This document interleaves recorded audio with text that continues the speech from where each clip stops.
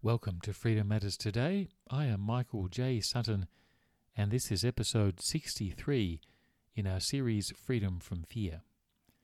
Today, how to respond to slander and accusations.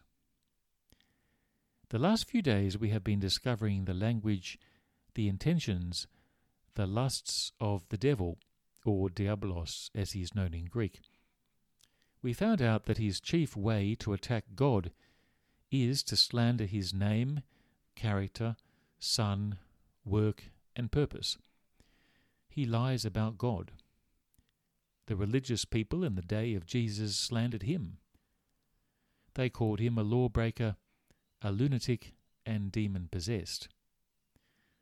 Over the centuries, the church has been recruited to do the same to those who follow Jesus. They do this by slandering the person of Jesus, his work, his death and resurrection, and his kingdom. If you are slandered or falsely accused, then you are simply following Jesus, for they did the same to him too.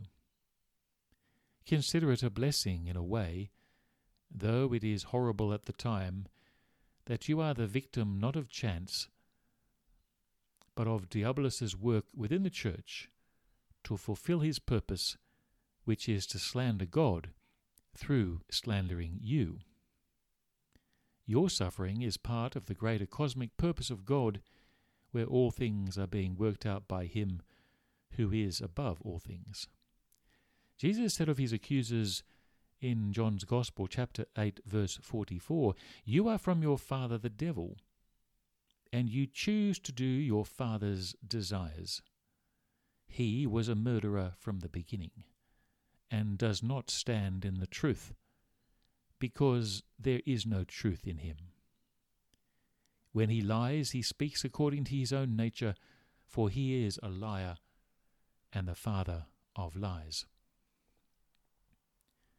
If you are a victim of slander or malicious gossip or false accusations from within the church, then you should avail yourself of all legal options to clear and protect your name.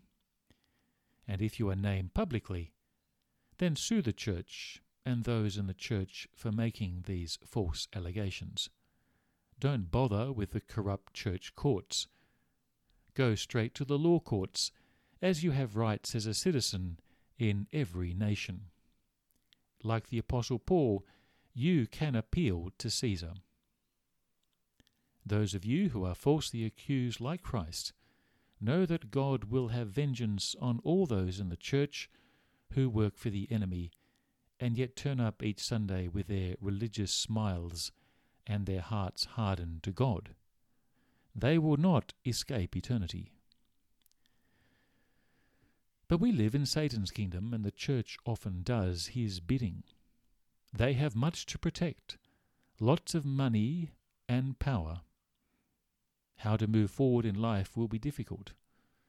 But Paul gives us some pointers in 1 Thessalonians chapter 5, verses 5 to 11.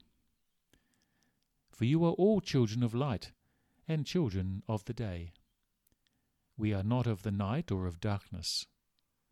So then let us not fall asleep as others do, but let us keep awake and be sober.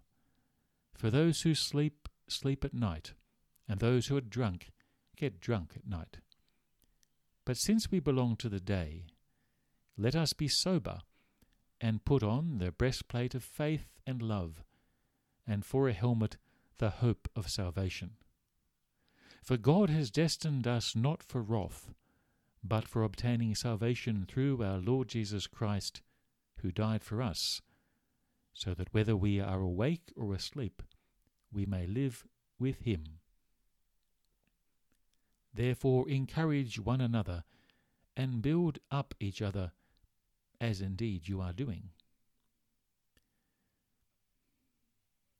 What can we do? First, those who follow Jesus belong to the light and to the day. That is our identity. Bask in the light. Bathe in the light of the world. Don't let their hatred of you obscure your love for Jesus. Second, follow Jesus each day. When Paul talks about day and night, I believe he is talking about a faith that is real, every day, and one that is normal.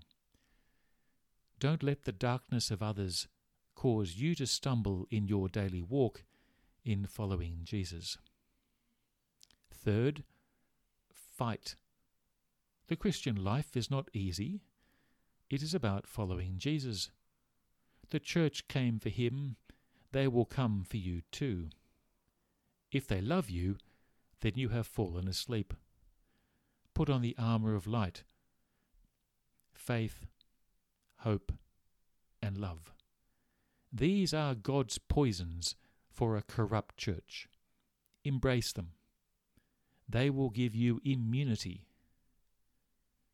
Fourth, despite the accusations, let them fall to the ground, for no matter what they say about you, for God has destined us not for wrath, but for obtaining salvation through our Lord Jesus Christ, who died for us, so that whether we are awake or asleep, we may live with him.